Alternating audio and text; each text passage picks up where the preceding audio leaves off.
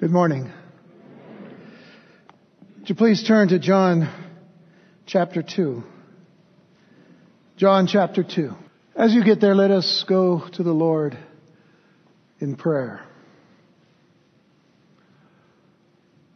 Our Father and our God, how we thank you so much for this wonderful and blessed privilege that we have week in and week out to gather together in this place to sing songs of praise and thanksgiving to you,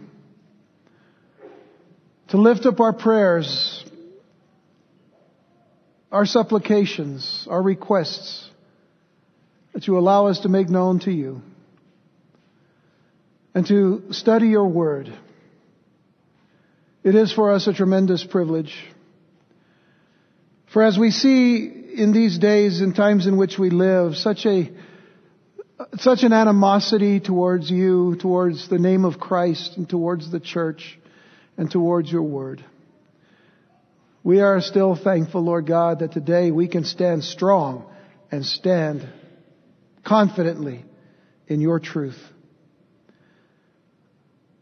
Anoint us and bless us with your Holy Spirit this day so that, Lord, all that we hear from you will stir our hearts, will strengthen us, will challenge us, and cause us, Lord, to do everything that will bring honor and glory to you. And I pray, Father, that we will lay before you all of the things right now, all of the things that hamper us from appreciating, Lord, the access that you have given to us through the blood of Jesus Christ to come to your throne of grace. We bless you and we praise you for your forgiveness, for your healing, and for your deliverance. In Jesus' name. Amen and amen. John chapter 2, verse 12. After this, he, speaking of Jesus, went down to Capernaum, he and his mother and his brethren and his disciples, and they continued there not many days. It is not my intention to fill every time gap in the Gospel of John with events recorded in the other three Gospels, but for the purposes of clarity, it is good to do so at times. This is one such time. We know from the Synoptic Gospels, of course, if you've been with us any amount of time in our study of the Gospel of John, the Synoptic Gospels are the other three Gospels, Matthew, Mark, and Luke, who cover much of the same materials with each other. But we know from those three Gospels that after Jesus was baptized by John in the Jordan, that he went out into the wilderness where he was tempted by the devil. And then Jesus returned to Judea and began to slowly progress toward the region of the Galilee. Now, we've already followed him as he called his earliest disciples and made his way to be present at a marriage in Cana of Galilee, subsequently to reveal his glory in changing water into wine. But now we see Jesus go from Cana to Capernaum. And it's only one verse here. But we were told that they were there not many days, which means they weren't there very long. As I was studying and putting all of this together for purposes of our studying this passage of Scripture today, Capernaum kind of stuck with me for a reason. Capernaum in the Hebrew still exists today, of course. For those of you that have been to Capernaum, you know this. We know that this city was not his birthplace, the birthplace of Jesus. Neither was it the town in which he had lived as a child and a young man, but it was the city which he chose as a place of residence and the central hub for his ministry. Eventually, the town of Capernaum came to be known as his own city, speaking of Jesus. Matthew chapter 9 verse 1, for example, and he entered into a ship and passed over and came into his own city. This happened, of course, after he had healed a couple of demon-possessed men on the other side by the Gadarenes, and so he crossed over to his own city. The city was Capernaum. Now, from all accounts, Jesus wasn't there very much. I mean, if he had a home at all, at this time in his ministry, it was Capernaum. Even still, he more than likely lived with others, since he made a statement to a certain scribe who said that he wanted to follow Jesus back in Matthew chapter 8 verse 20, when Jesus said to him, "The foxes have holes and the birds of the air have nests, but the Son of Man has not where to lay his head." We know of another citizen of Capernaum named Peter, and more than likely Jesus spent most of his time in Peter's home. And even though we see in our text that his mother and his brethren were with him on this journey to Capernaum, and we'll deal with his brethren at another study later on in John, it appears that from this point on, Jesus would be alienated from his family and his hometown of Nazareth. And so he was seldom at home, but if he had a home at all, it was Capernaum. And because of this, Capernaum was one of the most privileged of the cities in the Galilee. Jesus was often appearing in the synagogue in Capernaum. And for those of you who have been to Capernaum with us on our trips to Israel and stood in the excavated synagogue there, I speak confidently of the emotion that overwhelms a person standing in all probability on the very stones where his feet stood. And yet, as blessed as this place was when Jesus lived there and taught there and did his works of power there, nonetheless it was of this city that Jesus would eventually say in Luke chapter 10 verse 15, "And thou, Capernaum, which art exalted to heaven, shall be thrust down to hell." What an amazing statement Jesus makes. For as privileged as it was for a time, Capernaum would be blotted out of existence. We don't know for sure how or when that happened, but we may speculate at times that it could have happened after the major revolts against the Roman Empire by the Zealots and all from the time of before the diaspora in AD 70 all the way through possibly about 130 AD when the Romans were still in control of the land there. But in effect, Capernaum died. And eventually in time it was covered up. Even to the point where people were looking for it, couldn't find it. For centuries no one really knew where Capernaum stood until it was excavated from under a mound of sand in 1838 by an American archaeologist as well as a Bible scholar whose name was Edward Robinson. And he began the process of excavating Capernaum. There were many other digs later on that revealed the synagogue and so on and so forth of the city.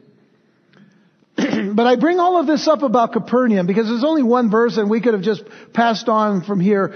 But the more I considered it, the more it came to my understanding that this should serve, what happened to Capernaum should serve as a solemn warning for us today.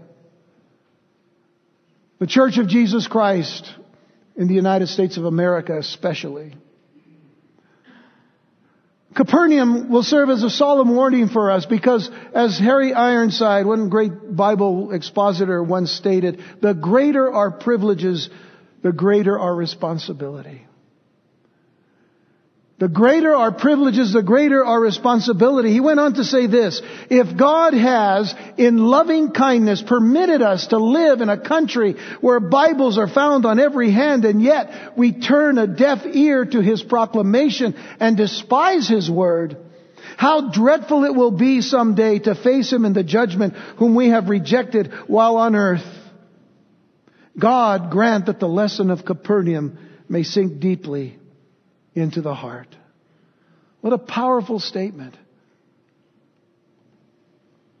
But it brings to mind the question, is this where our nation is today? Is this where our nation is today? Are we on the brink of God's judgment?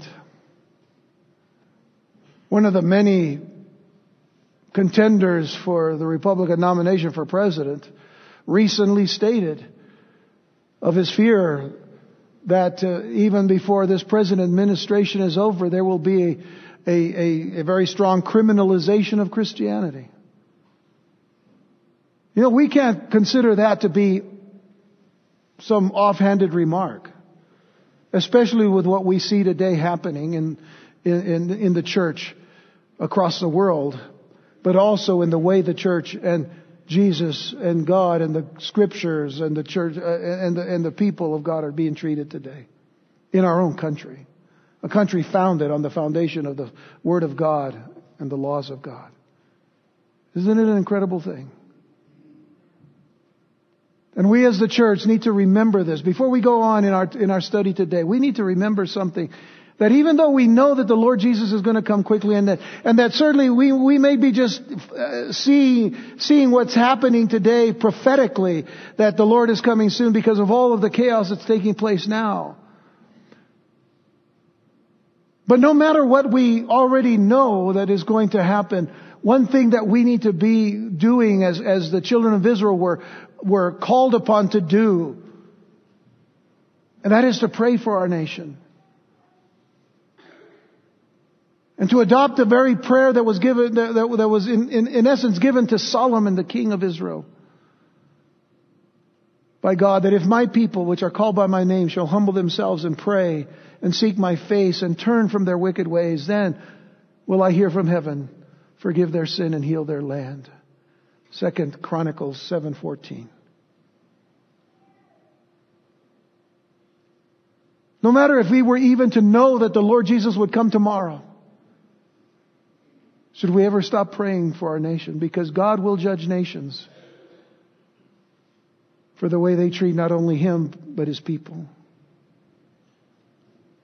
Capernaum stands as an example of what happens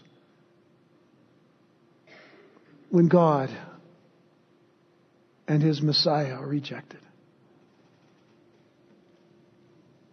Let us also remember Proverbs 14 verse 34. Righteousness exalteth a nation. What has happened to the righteousness of a nation? But sin is a reproach to any people. Folks, as the Church of Jesus Christ, we must exalt righteousness in our hearts. The righteousness of God and of Christ until the day of Christ. Righteousness exalts a nation.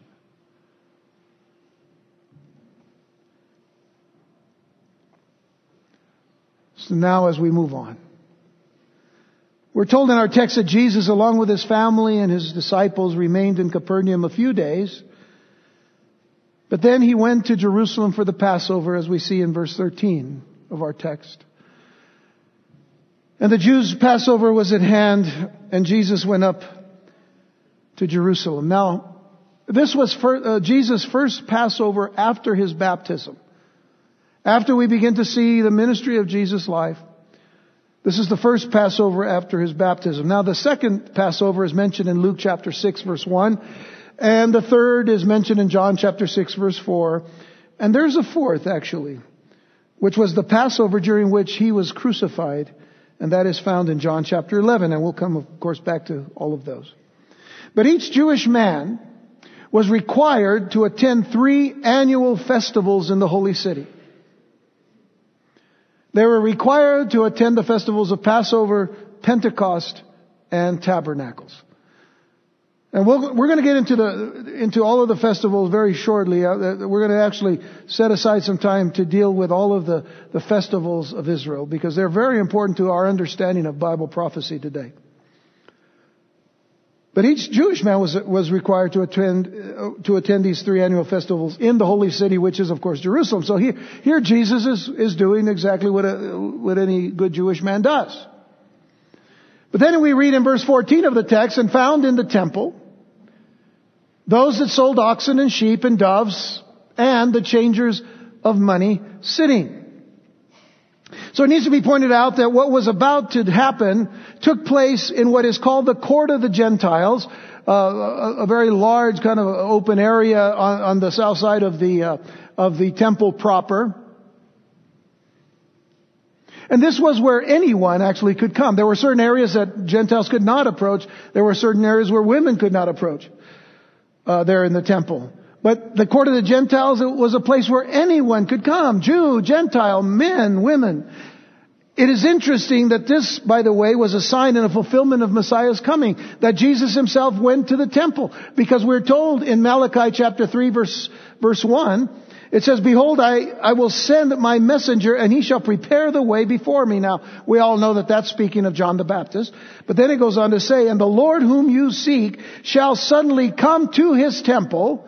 That has a near fulfillment in Jesus going to the temple, but there's also a future fulfillment yet to come, which is when Jesus comes again to the temple to set up his eternal kingdom. Now, he shall suddenly come to his temple, even the messenger of the covenant whom you delight, which I didn't put up there, even the messenger of the covenant whom you delight in, behold, he shall come, saith the Lord of hosts. So there's a fulfillment then of Jesus coming to the temple. Now, the time of Passover itself was the start of the Jewish religious calendar. And it was a time of remembrance. And it was a time of examination of the heart for the Jewish people. They remembered the deliverance from Egypt, and they would look for and remove all of the leaven from their homes as prescribed by God as a sign of holiness. This was part of their Passover celebration in their homes. By the way, they still do this to this day. It is still done in the very same way they did it 2,000 years ago. But it was also a time of celebration. They rejoiced in their deliverer. They rejoiced in the one who set them free from the bondage of Egypt. But first came the sacrifice. Now we're back in Jesus' day. And there were sacrifices still being done there in the temple. And everyone needed an animal for sacrifice to come in to worship God. Now the sacrifice itself was to be without spot and blemish. But let's look at a dilemma. There was a little dilemma here. The solution of which was that to save some of these people who came from hundreds of miles away to celebrate the Passover there in Jerusalem, to save them another trip back home because they forgot to bring their own animals, or maybe they didn't bring enough for their sacrifices for their families or whatever, or those traveling from longer distances who didn't have the resources to have their own sacrificed animals with them. They could purchase, actually, when they got to the court of the Gentiles, they could purchase an unblemished, unspotted animal. And who knows, maybe you would see a sign there in the court of the Gentiles, shop with us. We'll make worship easy for you. Shop with us. Wouldn't everybody want to have easy worship? Now, let me ask you the question, is worship easy? Is there an element of ease in worship? Oh, some of us would say yes, some of us would say no. What did it take for you to get here this morning at 11 o'clock? Wasn't that easy. A little sacrifice had to be made at times. For some of you, it took others to really encourage you to come here to church today. We won't say who they were.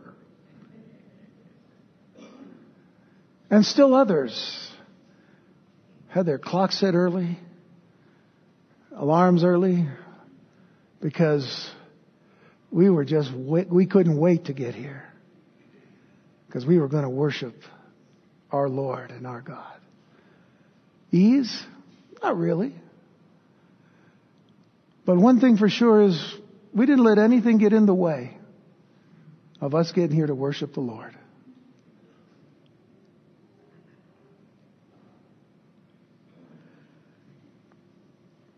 So the dilemma was solved for some with the solution of the opportunity to buy an unspotted animal, if indeed it was unspotted, there at the court of the Gentiles. But there was an abuse. The abuse was that the merchandisers would rip off the people actually with exorbitant prices. But this wasn't the only problem. There was also the issue of money exchange. And when we read that verse, where it talks about money changers being there, they were all sitting there, they're selling their goods, and then these guys were money changers. We all would say, oh, evil people. Evil people. Money changers. You hear that word, oh. Well, let's kind of soften that thought for just a moment, because those of you that travel out of the country, if you have to, you fly out to a foreign country, you get off of the place with your dollars, right? You get off with dollars, you go to a money exchange place. I mean, those things exist, don't they? At the airports. And others will tell you, well, don't go there because they charge you a little bit more for you to change your money. But that's okay. Let's just think that this is the easiest thing. You get to the airport, you take your money to them, and you say, I'd like to change my dollars for, whatever the currency is in the country you're in. And they say, we'll gladly do it for a price.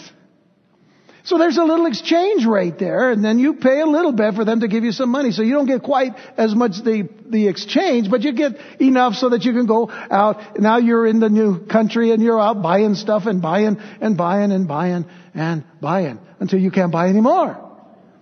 But for those who are a little wiser, you have bought until you said, okay, I have to save this money. So you go back to the airport because you're going to go home. And then you go to the exchange place again and you say, now can I exchange this for dollars again? And they say, we can do that. And it's going to cost you a little bit. So now you're taken again. But it's a charge, it's a rate, it's the fee, and they did that. And so you get a little bit less than you really wanted, but okay, so you understand it's a business. It's a business.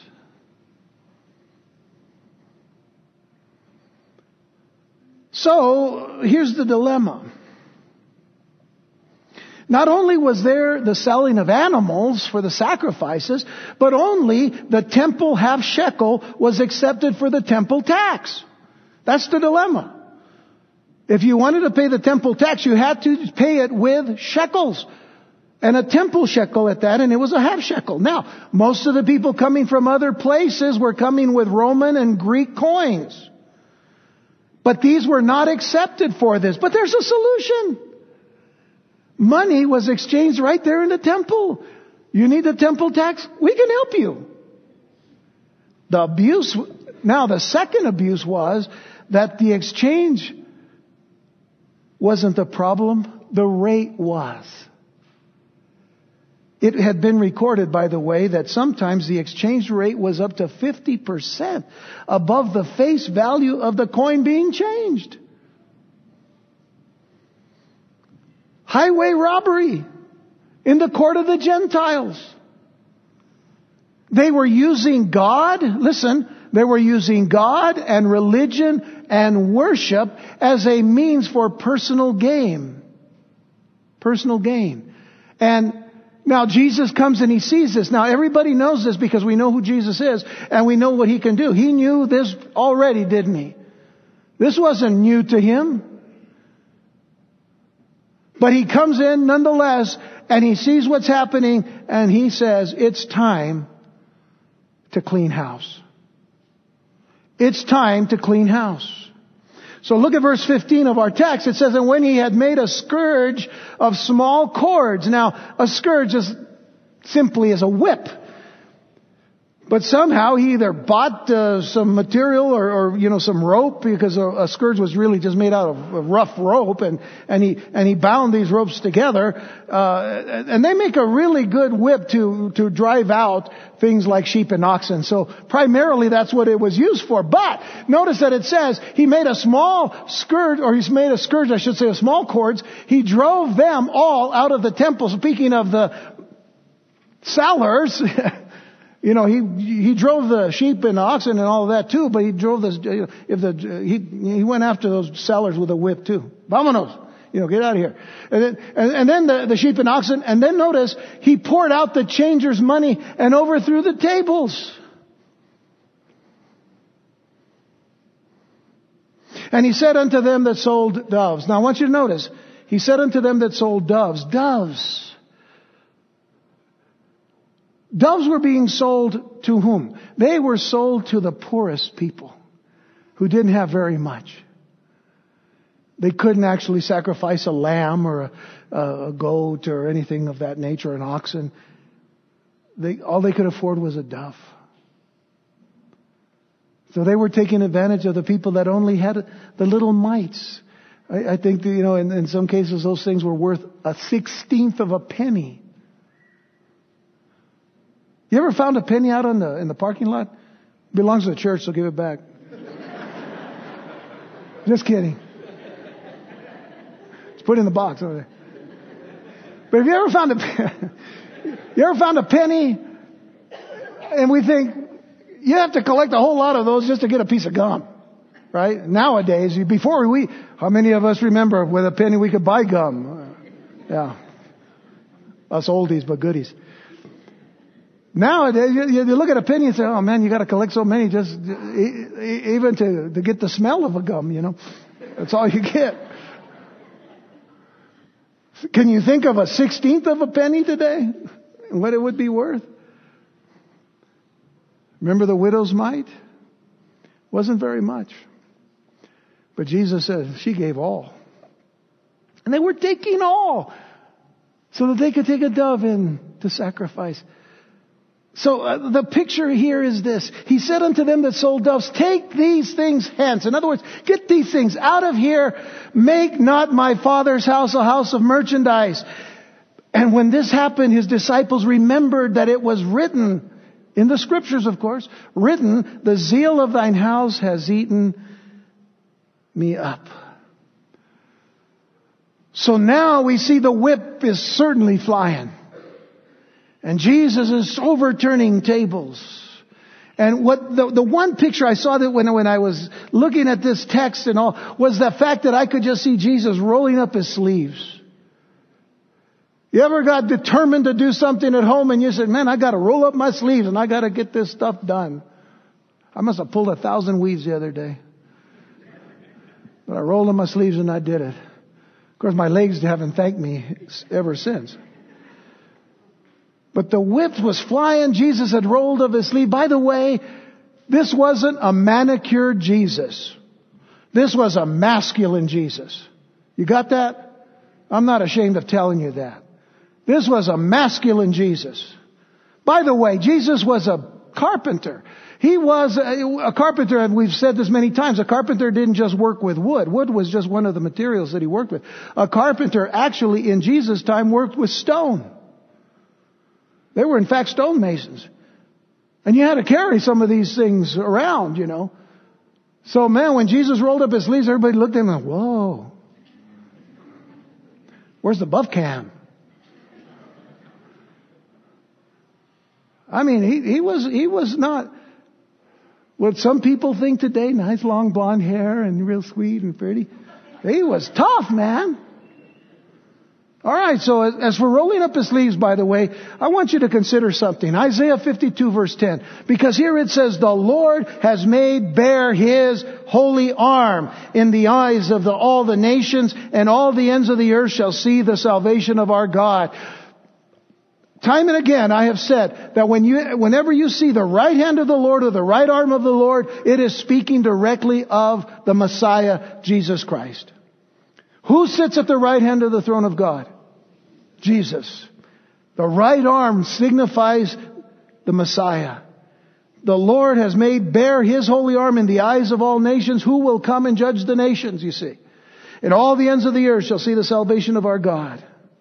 But here's the thing. Many people in churches today want the image of Jesus to be Jesus meek and mild. Well, I won't argue with you about being meek, but you need to understand what meekness is.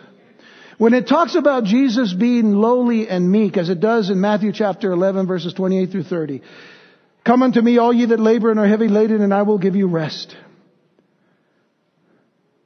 Come, take my yoke upon you and learn of me, for I am meek and lowly in heart, and you shall find rest for your souls. For my yoke is easy and my burden is light. When it talks about him being meek, it talks about the nature of humility. It talks about being a servant in the sense that he didn't come to be served, but to serve and to give his life a ransom for many. And one of the greatest definitions, I believe, for meekness is this: power under control. Power under control. But we want Jesus to be meek and mild. Some people do. But what they make of him, as one commentator stated, is, and I quote, an idol drained of his deity. Listen. An idol drained of his deity, a good-natured God whose great aim is to let us off the hook. Jesus, meek and mild to some people, says Jesus is tolerant of anything. I mean, it's okay. He loves you all. And eventually you'll all get into heaven. Really? You haven't read the Word of God.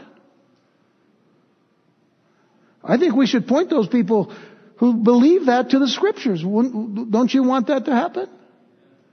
I think, when we see the Word of God and we see something about Jesus and His character and His nature, it's something we've learned here.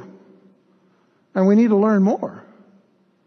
Take, for example, Mark chapter 3, verse 5. By the way, this took place probably in Capernaum, where Jesus was there, and there was a man with a withered hand. And it was the Sabbath, and He asked the people that were there, He said, hey, listen, would it be okay to heal someone, to do good on the Sabbath day? And the people kept their peace. This is the synagogue. This is the day that you read the Word of God, and you talk about it, and you express, what this passage is saying and all. And Jesus is actually posing the question: is it okay to do good on the Sabbath? And they held their peace. And this is why it says, and when he had looked around about them with what? Anger. Can y'all see that? Is it too small for anybody in the back? And when he had looked around about on them with anger. I looked that up in the original language, and you know what it means? Anger. Yes. He looked at them with anger, being grieved for the hardness of their hearts. He saith unto the man, stretch forth thine hand. And he stretched it out, and his hand was restored, whole as the other. You remember in Matthew chapter 16 where Jesus takes his disciples over to Caesarea Philippi. And there he asks them the question, who do men say that I am? And they gave him a number of names. They think you're Elijah or this prophet or that. And then he said, but who do you say that I am? Who do you say that I am? And Peter answered, remember, he said, you are the Christ, the Son of the living God. And Jesus said to him, listen, Peter, you didn't, you didn't come up with that. The Father gave that to you. And he blessed him. And he says, Simon, you're a little stone, but on the rock of this confession of yours, Petra, I will build my church. Tremendous statement.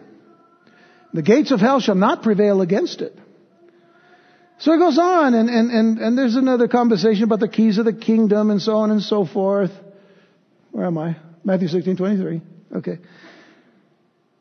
So anyway, from this time it says in verse 21 that Jesus, to show unto his disciples how that he must go into Jerusalem and suffer many things and then die and be raised again. And Peter took him and he began to rebuke him. Now Peter had this power because Jesus had said, you're the rock, or your confession and all of that. And he says, he takes Jesus and rebukes Jesus. Can you believe that? And he says to him, be it far from thee, Lord, this shall not be unto thee. This ain't going to happen to you as long as I'm around. And what is it that Jesus said to him? He said, get thee behind me, Satan. See, if Jesus had been meek and mild and tolerant of all kinds of sins, he would have said, oh, well, Peter, okay, well, that's all right. You'll be in charge of my security. And you can start the U.S. Secret Service. Some of you are getting it. No, he says, get thee behind me, Satan. You are an offense unto me. For thou savorest not the things that be of God. You know what that means? You are not mindful. You are not regarding the things of God, but of the things of men. But those that be of men.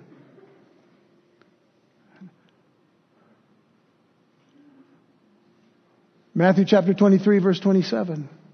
Matthew 23 is all about Jesus dealing with the hypocrisy of the Pharisees and the scribes. And here he says to them, woe unto you, scribes and Pharisees, hypocrites! For you are like unto whited sepulchres or whitewashed sepulchres, which indeed appear beautiful outward, but are full within full of dead men's bones and of all uncleanness. He says, you parade yourselves around in your robes and all, and you act so solemn and so pious on the outside, but inside you're just dead. And not only are you dead, but you're unclean. And eventually, listen to what he says in verse 33. He says, you serpents, you generation of vipers. I mean, what does he call them? Here Jesus, meek and mild, calls them a bunch of snakes. How can you escape the damnation of hell? Folks, Jesus meant business when dealing with the business of his Father's house.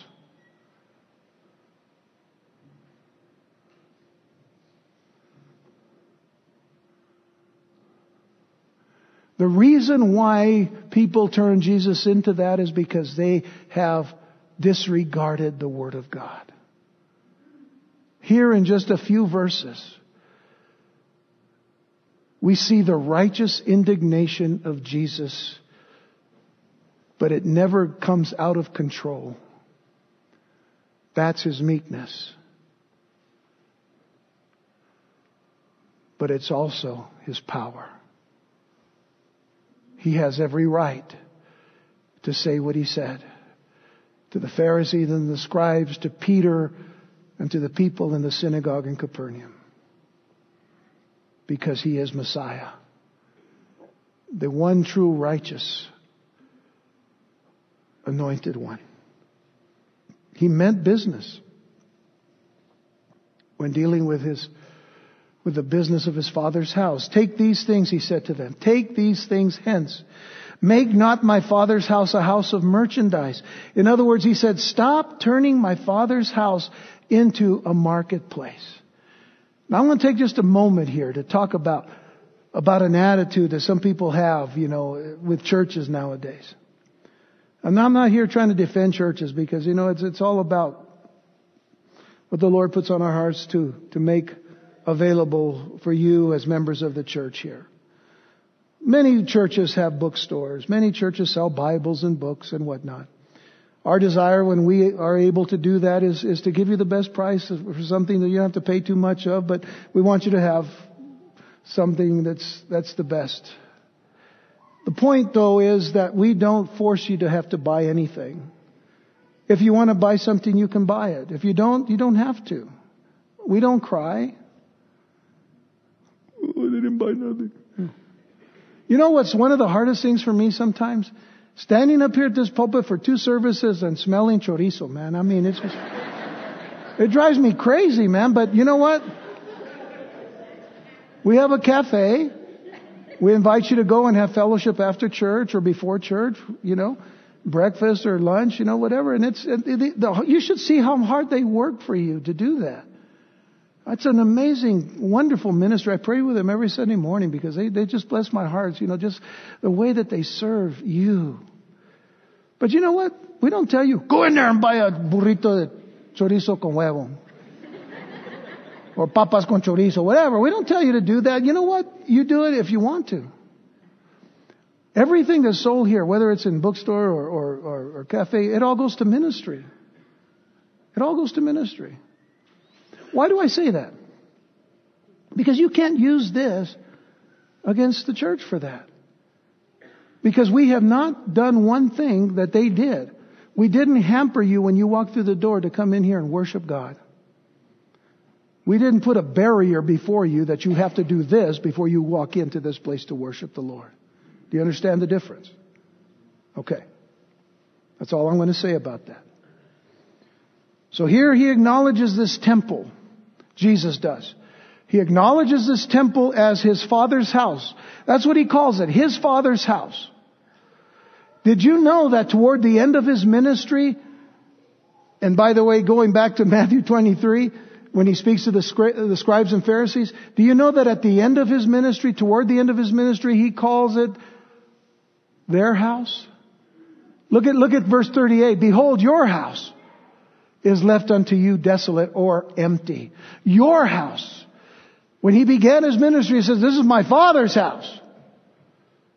Toward the end of his ministry, he says, your house is left unto you desolate and empty. Here in this passage in John, he calls it a house of merchandise.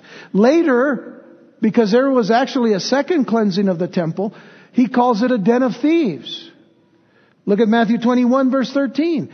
And he said unto them, it is written, my house shall be called the house of prayer. Notice now he calls it my house shall be called the house of prayer, but you have made it a den of thieves. So now, on one hand, you may be thinking, Jesus, what do you care about what goes on in Herod's temple? In a couple of years, the veil is going to be torn and this whole system is going to be set aside. So why bother dealing with this? Well, there's a very simple reason. And it all comes back to what I just mentioned to you about you coming through those doors. The Lord Jesus Christ doesn't want anyone to have the impression that God is not accessible. Let me say that again. Jesus doesn't want anyone to have the impression that God is not accessible. You see, a marketplace in the court of the Gentiles is all about barriers. It is all about having to buy, having to wait, having to bring enough in order to get something in return. And Jesus didn't want there to be any barrier between God, His Father, and the people who are seeking after Him. No barriers. Jesus, in effect, said that the temple was His Father's. Therefore, it was to be a house of worship for all people. This included the Gentiles as well as the Jews. All are welcome. But here's the dilemma. The dilemma was that they had built a number of walls around all of their laws. All 613 laws that they compiled in the sense from the scriptures, but they also categorized and compressed into these little walls of beliefs and rabbinical understandings and rabbinical interpretations. But who comes and gives us the proper interpretation? Jesus. You have heard it said, blah, blah, blah, blah, blah. And then Jesus said, but this is what I say. Who gave us the law? Who wrote the law for Moses on the rock with his finger? Who put the law down for Belshazzar in Babylon with the writing on the wall? Who created the heavens and the earth? In the beginning was the Word, and the Word was with God, and the Word was God. And the Word became flesh and dwelt among us. Jesus. But the Lord's anger was directed toward the irreverence. Please listen. The Word is telling us that the Lord and His anger was directed toward the irreverence of His own people toward His Father in the aspect of true and pure worship. This is why verse 17 points out that the disciples remembered something in the Scriptures.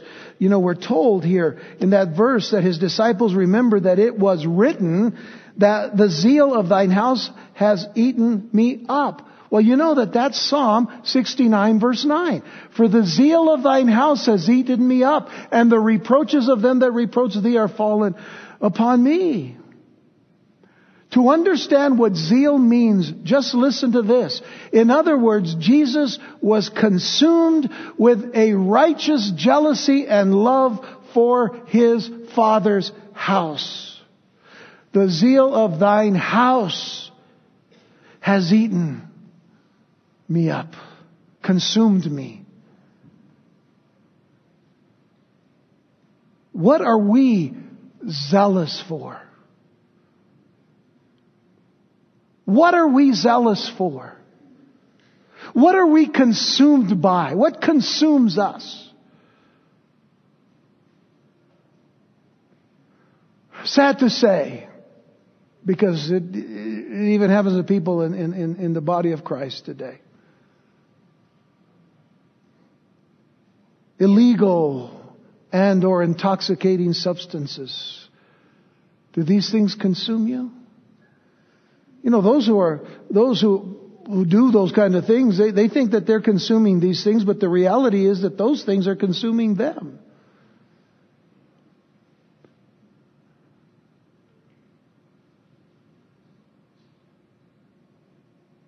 What are we zealous for? What are we consumed by? Some people are consumed by ambition, by greed, by fame, by fortune, by power. Pornography. To what end? To what end? Do we let these things consume us and not have a zeal for the things of God or the things of God's house in this case? Like Jesus, may zeal for God's house consume us. Like Jesus, may zeal for God's Word consume us. And zeal for God's heart, for the hurting, may that consume us. May zeal for God's heart toward the unloving and the unlovely and the lost, may that consume us as believers in Jesus Christ. May that consume all of us. See, what are we zealous for? You remember the zealots of Jesus' time? All they were consumed with was getting rid of Rome. Jesus came and he said, yeah, but are you consumed by God himself, who can help you in this if you'll surrender to him? If there's something that is consuming you today, don't you know that there's nothing that can get in your way except your own disregard for God? But if you put that aside, he'll listen. And he'll love you. And he'll heal you. And he'll change you. And he'll clean you. I'm getting ahead of myself here. But here's the thing. We used to sing this song that came out of Micah 6 verse 8. He has showed thee, O man, what is good. And what does the Lord require of thee but to do justly and to love mercy and to walk humbly with thy God. Oh, we should sing that song again. He has shown thee, O man, what is good. In churches like ours where we truly respect and love the Word of God, listen, from week in, week out, day in, day out, listen, if we hear the Word of God, He has shown us. The dilemma is if we're not listening and if we're not paying attention. But He has shown us. And this is what burdens my heart about those who disregard the Word of God or just pull little scriptures out here and there that sound good and, we'll just focus on these things. No, you have to understand the whole Word of God. You remember what Paul said to the Ephesian elders in Acts chapter 20 When he tells them, listen, I'm going away here, but I didn't shun to declare unto you the whole counsel of God, because one day there are going to be people coming into the church that are ravenous wolves, and they're going to try to take everything that you have spiritually, that you've been given from the Word of God. Listen, I don't want that to happen to any of you here. So we don't stop giving you what God wants us to give you from the Word of God, from Genesis to Revelation.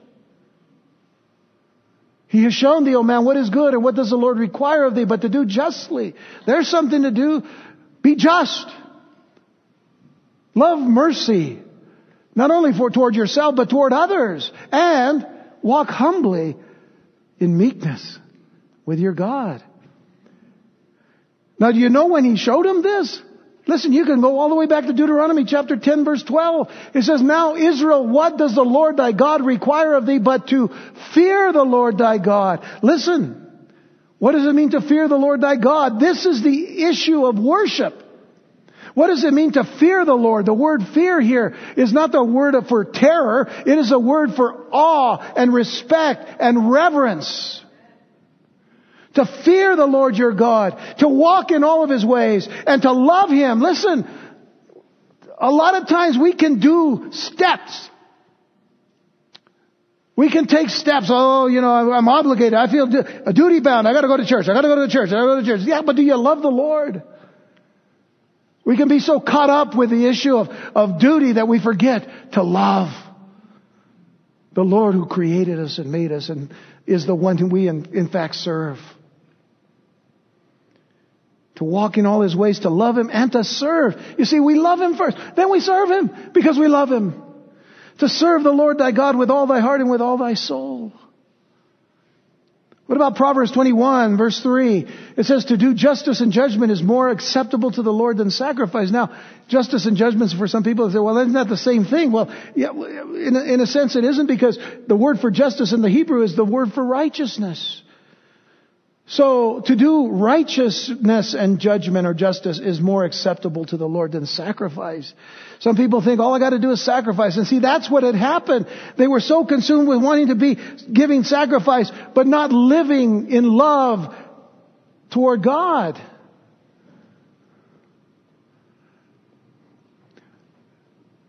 Even the great lesson of Saul, the king of Israel, the lesson that came to him from Samuel that said to obey is better than sacrifice. You know, when I do that, that's like you can say something. To obey is better than sacrifice. Yeah. To obey is better than sacrifice. The temple or the church or even the body, your own body. Because if you remember what we were taught by the Apostle Paul, that our bodies are not our own. We belong to Him. In fact, He calls our bodies the temple of the Holy Spirit. Right? We all know that, right? We've read that or studied it and all. But if you don't know that, that's what it is. So the temple or the church or even the body can be abused by forgetting what worship is all about. Misusing the facilities and buildings of God's house. And I'm not talking about the physical building here, because you know what? The building is just a building. The church is you. You're the church. You're the people of God. You're the building of God. And that can be misused and forgotten because of worship being forgotten. Ignoring God's holiness and forgetting one's duty to reverence God and worship Him and to love Him with all of our heart, soul, mind, and strength, and allowing. By the way, what about allowing questionable, non-worshipful activities? Let me point this out. It's a very strong statement, so bear with me here. But I get on Facebook and I see this video. Somebody says, "Oh, listen, man, this is what happens, when the Holy Spirit really moves on people, So I said, "Well, I'd like to see what it is." And I press, the button, the screen comes up, and all of a sudden there's all these people on their knees barking and yelling and screaming in church and running up and down and bouncing around this way and that way. And I stopped and I just pressed the button. I stopped and I said, "That is not the Holy Spirit." I know it's a bold statement. But let's face it, Galatians chapter 5 teaches us about the fruit of the Spirit. Love, joy, peace. We all love those things. How about the last one? Self-control. The fruit of the Spirit is self-control. Gentleness, goodness, patience, kindness, faithfulness, self-control.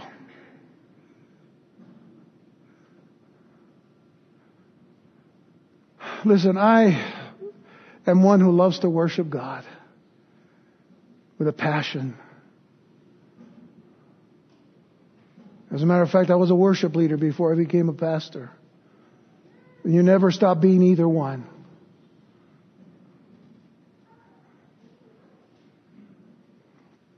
But there is a difference. There is a difference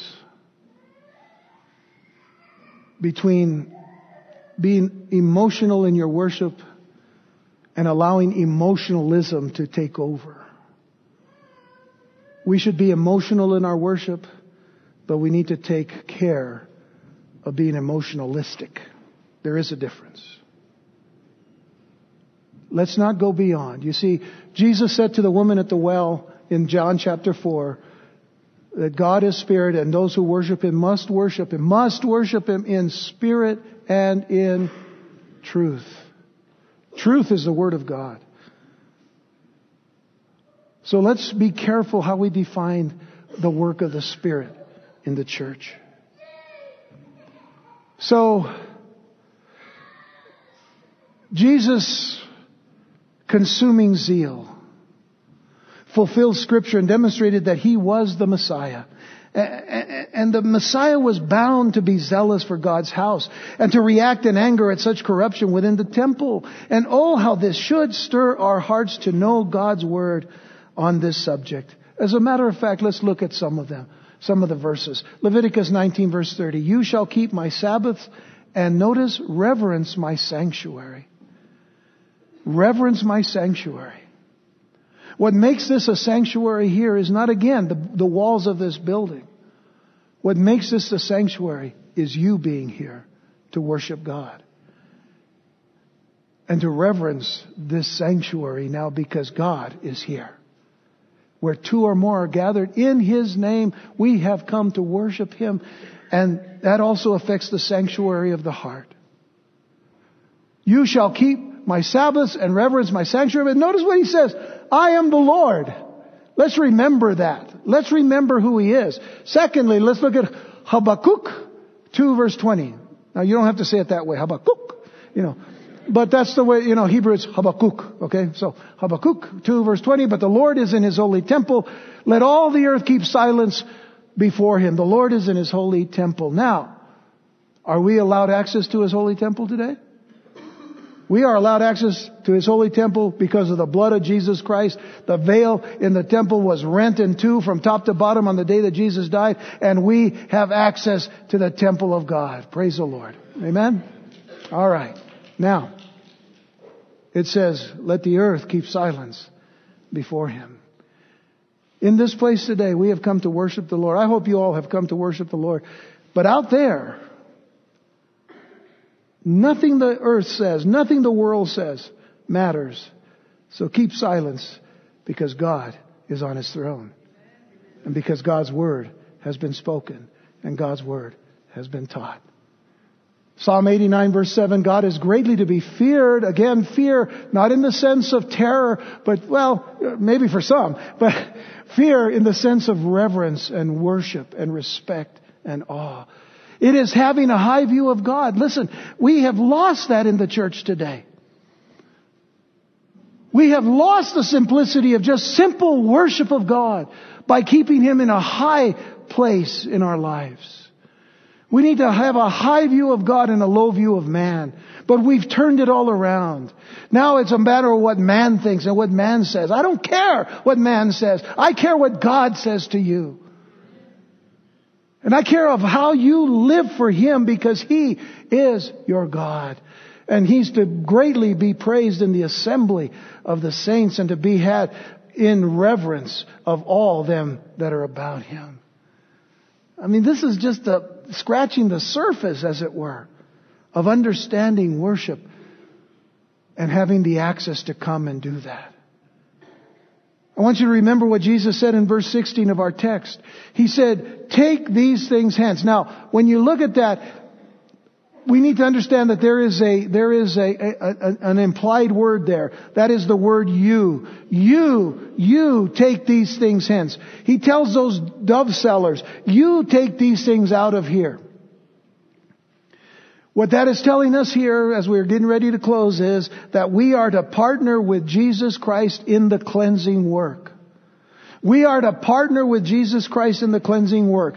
Doesn't the Scripture tell us that we are to guard our own hearts? Guard your hearts, guard your minds, guard your eyes, whatever comes in. You know, we have to guard these things, but we do that under the power of the Holy Spirit, but nonetheless we're to do it, right? We are to partner with Him in the cleansing work. We are to guard our hearts, and we are to drive out what the Lord reveals in our hearts that doesn't need to be there. You see, too many people struggle with things because they keep saying to the Lord, oh Lord, please take this away, please take this away, please take this away. He says, I will if you'll get up and help me here. It's kind of like a person, who has this closet full of pornography and he says, oh God, pornography is getting all over. Oh Lord, just get rid of it for me. Get rid of it for me. Well, God will. He'll send a fire down from heaven and He'll wipe that whole closet out, but then half of your house will go too. Do you understand? It's about time you get up and you go and burn it somewhere. You go and get rid of it.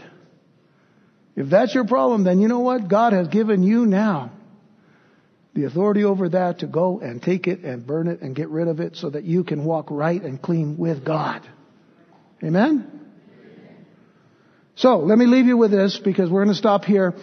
We're going to close out chapter 2 next week. We're going to come to the table of communion next week. And I'm going to tie some things with what we just studied with the last part of chapter 2. To communion, and so that's why I split it. I wanted to finish the whole chapter today, but I got really caught up in this thing, so I'm really thankful for that because I think we needed to hear that. But in any event, let me leave you with this to help you in your prayer today about those things that are hampering you from worshiping God.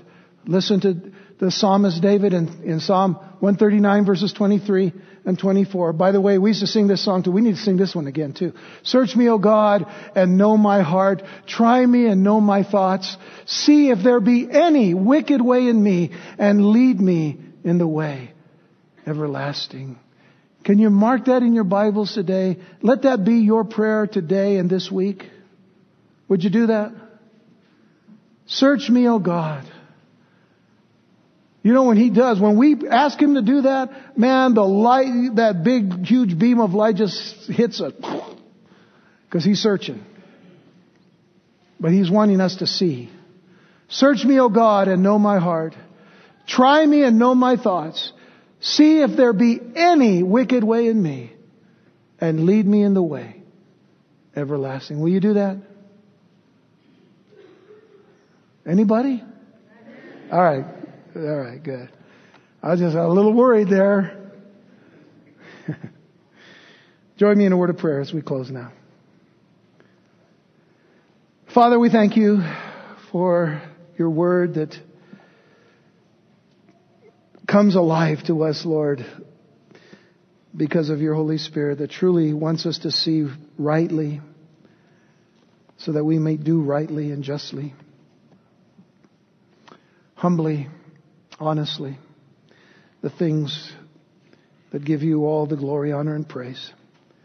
Father, I pray that You will anoint and bless us continually with Your Holy Spirit as we leave this place today. I ask You, Father God, to have Your way, Lord, with each and every person here who's just wanting to lay certain things down, Lord God, so that they can certainly continue to walk in a way that blesses You and honors You. I know, Father God, the enemy works so hard to keep us off balance, but Lord, become our foundation, our solid rock foundation. May we stand and stand firmly and stand strongly through the power of Your Holy Spirit and the power of Your word in our hearts and minds. Strengthen us, we ask this day. As we look for the day of Jesus Christ, Lord, may we keep our heads up. May we keep looking up. and lifting our heads, for our redemption does draw near. And it could happen at any moment, so Lord, may we be ready for Jesus when He comes.